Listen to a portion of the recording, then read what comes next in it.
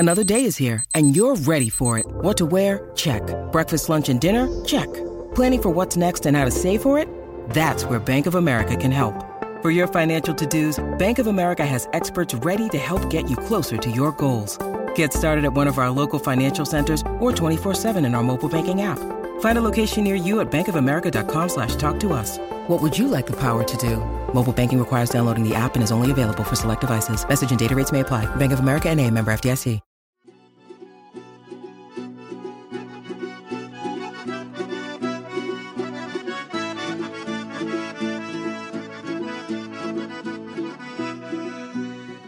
Gamarjoba, and welcome to the History of Sakartvelo, Georgia. I'm your host, Roberto, and this is Episode 8, The Mithridatic Wars, Colchis. Well, it's here. We finally did it. We reached another round of actual sources that talk about Iberia and Colchis. I guess we should thank the Romans for that. As I was researching this episode, it became apparent that there's so much information to cover that I will need to split the narrative up between Colchis and Iberia and just mention how they interact in both episodes. It'll make it easier to understand since Colchis and Iberia both experienced the Mithridatic Wars but felt completely different effects. We'll start off with Colchis because Colchis became the territory of Mithridates VI Eupator, otherwise known as the Poison King. In our last episode, we went through 4 different Iberian kings, about whom the sources don't have much to say other than what might have gone on during their rule. As we enter the Mithridatic Wars, a much broader perspective that includes how Colchis and Iberia interact with the rest of the world, especially concerning their roles in the war, begins to cover up.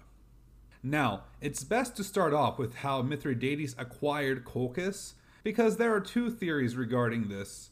The first theory is that Mithridates took control of the region through an inheritance. I know what you're thinking, but Roberto, Mithridates isn't Colchian at all, and here's where I tell you that you're right. Mithridates himself also took control of Paphlagonia and the Bosporus through inheritance, since foreign kings decided to grant him the territory thanks to his complete magnanimity. If I said that right. This was quite a common occurrence in the 2nd and early 1st centuries BC in Asia Minor, but of course, Rome was usually the benefactor of such an inheritance. Now, what reason would a king have to give his land to a foreign ruler? Well, that reason is plain and simple. Stability. Why would you want to hand an unstable kingdom to your heir when your dynastic line is withering in power? Why not give your land to a much stronger empire and let your people be stable and prosperous, especially when it would allow for the new dynasty to protect you from threats? Now, this is pure conjecture, of course, but Colchis was anything but stable. The Colchian state was severely fragmented at this time, with central authority all but gone. The Skeptolkoi, or the scepter bearers, each ran their own piece of land, and were more than likely in charge of their own separate tribes. Now, it's rather hard to try getting people to see things from a more national perspective when the main power holder and influencer of their lives is their clan leader. This made things all the more difficult for any central authority to really take control. The last person we really have on record as holding power is the Salaces in 150 BC, Cuji during Parnavaz's time, and King Aedes from who knows when. This disunity really made it hard to find out who oversaw Colchis, and written sources don't say too much. Now, back off the tangent. According to Strabo, Colchis really struggled to control its territory and was socially fractured along tribal lines. However, by 100 BC, when Mithridates VI came in, Colchis finally began to see some prosperity in the land. Strabo even humbly mentions that his maternal great-uncle Moaphernes was placed as an administrator of Colchis, a prestigious position that only the friends and families of Mithridates had access to. Yes, very humble. This newfound prosperity brought Colchis into a golden age it had not seen since the time of King Aedes, whenever that was, and Mithridates VI eventually managed to unify a land that had long been plagued by disunity. Now, how did he do that? He kept the Skeptoikoi system. I know, wrong move. However, he allowed them to exist if they were subservient to his governor's authority, because he did not want to cause further trouble by kicking out tribal leaders and having people in revolt. So, this administrative superstructure became more of a sign of the Skeptokoi's power than a cause of disunity in Colchis. This also spells pretty bad news, because if something were to happen to the Pontic Empire, like, let's say, losing a war against some Romans, things can go back down the drain. So, before we forget, I did mention there were two theories, so here's the second theory about how Mithridates acquired Colchis. Good old-fashioned conquest. So, we have this historian, a guy named Memnon, who wrote the local history of Heraclea Pontica in the early 2nd century BC, which is now the Turkish town of Karadeniz Erile. I'm sorry, guys. Like, if you're Turkish, forgive me. It's the G with the little smiley face on top. He does not seem to mention Mithridates inheriting Colchis at all. He claims that Mithridates, like the violent person he is, used force to bring the Transcaucasian kings under his thumb, and because he kept expanding, even north of the Caucasus, the Romans began to feel threatened. Now, what does Memnon say about Mithridates' activities in Colchis? Our favorite answer on the show: absolutely nothing. I swear Georgia is an interesting place. Ancient historians, please pay attention to us. When it comes to these competing theories, it's important to keep something in mind. Just because Mithridates may have conquered the area doesn't mean he didn't also inherit it. History shows, quite frequently, that people go to war over inheritances. If you want something more modern, the War of Spanish Succession. And if you want something more contemporary, just look at Attalus III, king of Pergamon. He didn't want the Romans to just come in and take his kingdom when he died, so he just gave it to them. Of course, when Attalus III died, the people revolted and blood was spilt when the Romans tried to take it over. However, we're not a Roman history podcast, so let's get back to Georgia. We need to remember that the Colchian tribes tended to be rather violent, so even if Mithridates was named as the inheritor of Colchis by the Colchian king, he still needed to contend with the Skeptokoi. With that out of the way, of what significance was Colchis to Mithridates? Well, Mithridates was building an empire out of the Black Sea region, and much of Transcaucasia had become part of it by 100 BC. Colchis, thanks to being on the sea, was brought under his direct control, while the nations of Iberia and Armenia became friends and allies. To cement this alliance with Armenia, Mithridates pulled a classic move and created an alliance through marriage. No better way to stay in power than making it a family matter, eh? Finger guns. Colchis, thanks to its vast resources, was a major source of logistic support for Mithridates and the rest of the Black Sea region. Its importance to Mithridates was made apparent in the Second Mithridatic War against the Roman praetor Lucius Licinius Murena, which proved an easy victory. Mithridates did lots of things in Colchis that we don't really know about, but the important thing is that somewhere along the way, Mithridates crowned a son, also named Mithridates, as the king of Colchis to stabilize the region. Now, to differentiate them, I'm going to call the Poison King Mithridates or the Poison King, and Mithridates, the king of Colchis, is going to be Mithridates of Colchis. All right, got it? Good, done. Things seem great for Colchis, don't they? They're prospering under a new king in another empire. Smooth sailing, right? Wrong. Mithridates' son's rule was rather short-lived, as the Poison King suspected his son of treason because he was so popular that the locals started demanding that his son be crowned king instead of Mithridates himself. So, because his son was more popular than him, Mithridates executed him. I guess we have a nominee for the Father of the Year award, y'all.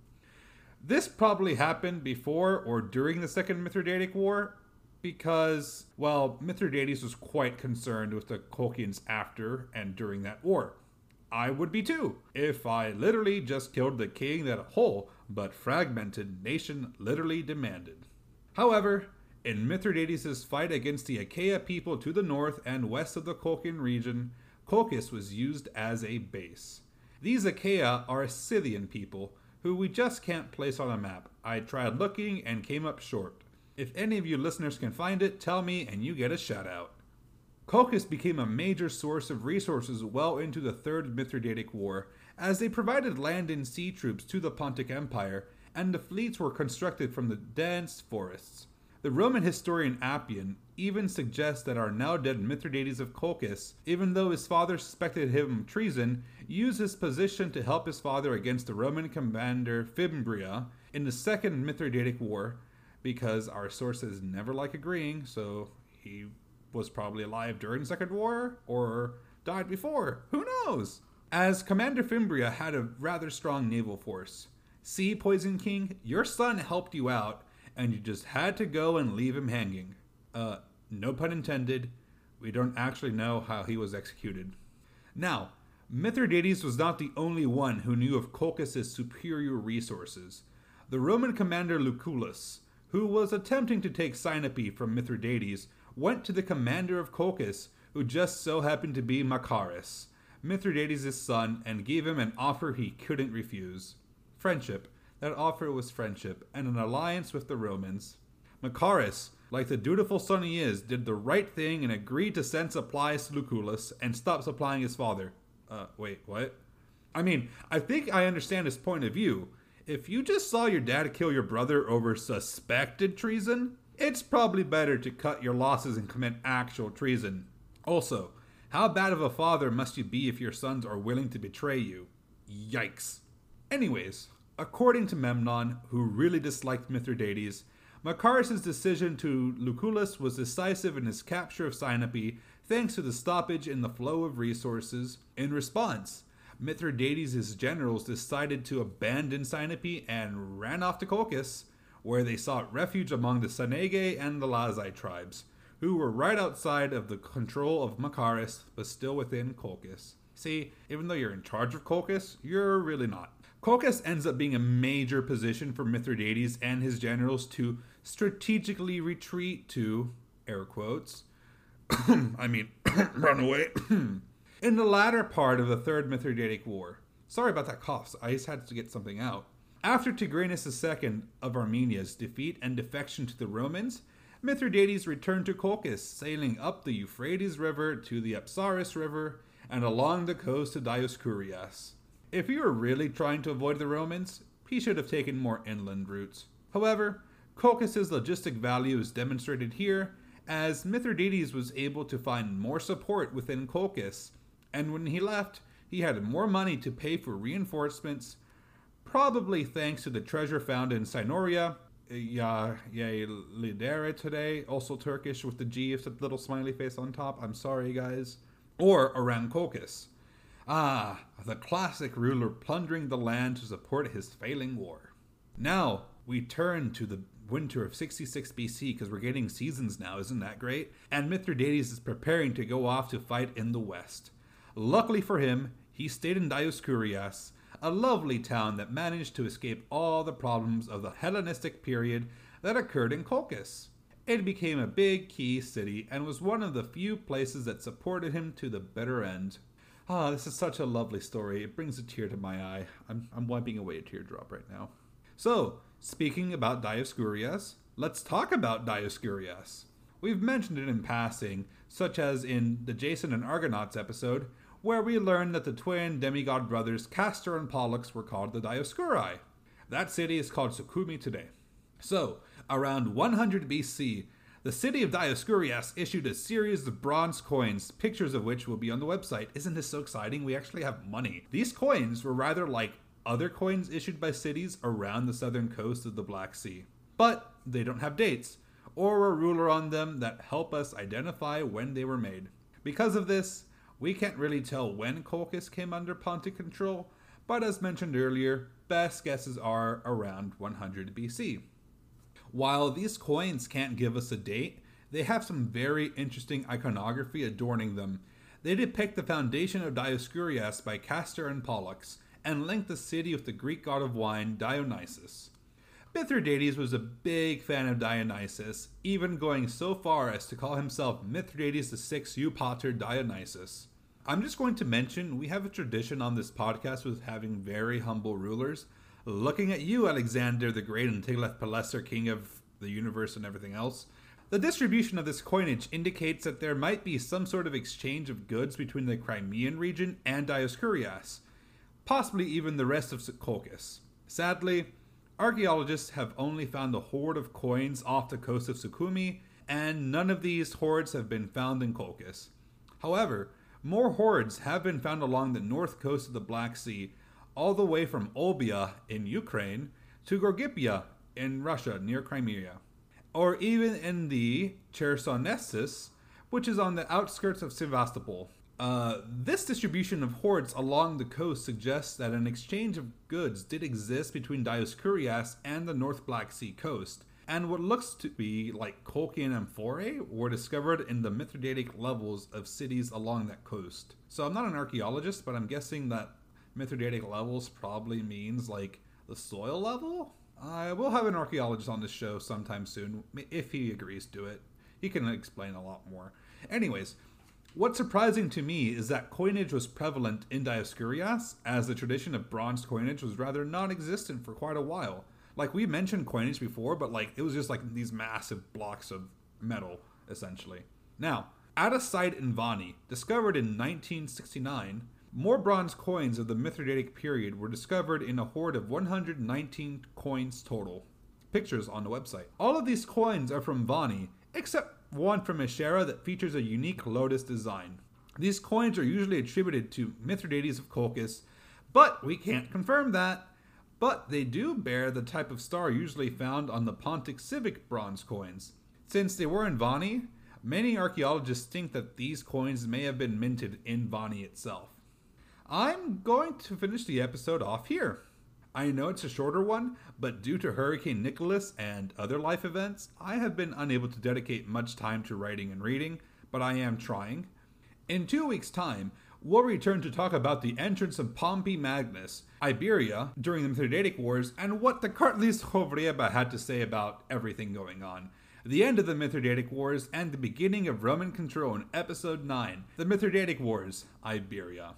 Also, I'm removing the mid-show break because it's quite a lot of work to edit around it, and I'm quite lazy, especially when I can just do all the housekeeping at the end of the episode. So if you guys listen to this after listening to the first few, just know this is happening. Before signing off, I would like to give major thanks to Professor David Brown from the University of Exeter, without whose book, Georgia and Antiquity, this episode would not have been possible. His book has been the best source about Colchian history that I've found so far, especially when Iberia ends up having more sources of the two. So, thank you so much for your work, and if you do listen to this, I just want to thank you from the bottom of my heart. I know we've made it before, but just thanking you so much. Now, to support us, feel free to look us up on Facebook, YouTube, and Instagram as The History of Sakartvelo, Georgia, on Twitter at history_Georgia, on our website at historyofsakartvelo.com, or on our email at thehistoryofsakartvelogeorgia@gmail.com. Sakartvelo is spelled Sakartvelo.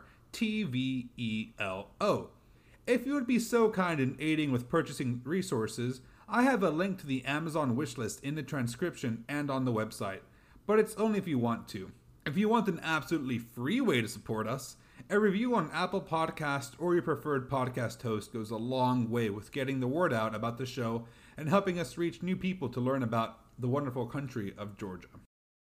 Madlaba da Nachfamdis, and thank you for listening to The History of Sakartvelo, Georgia. See you next time!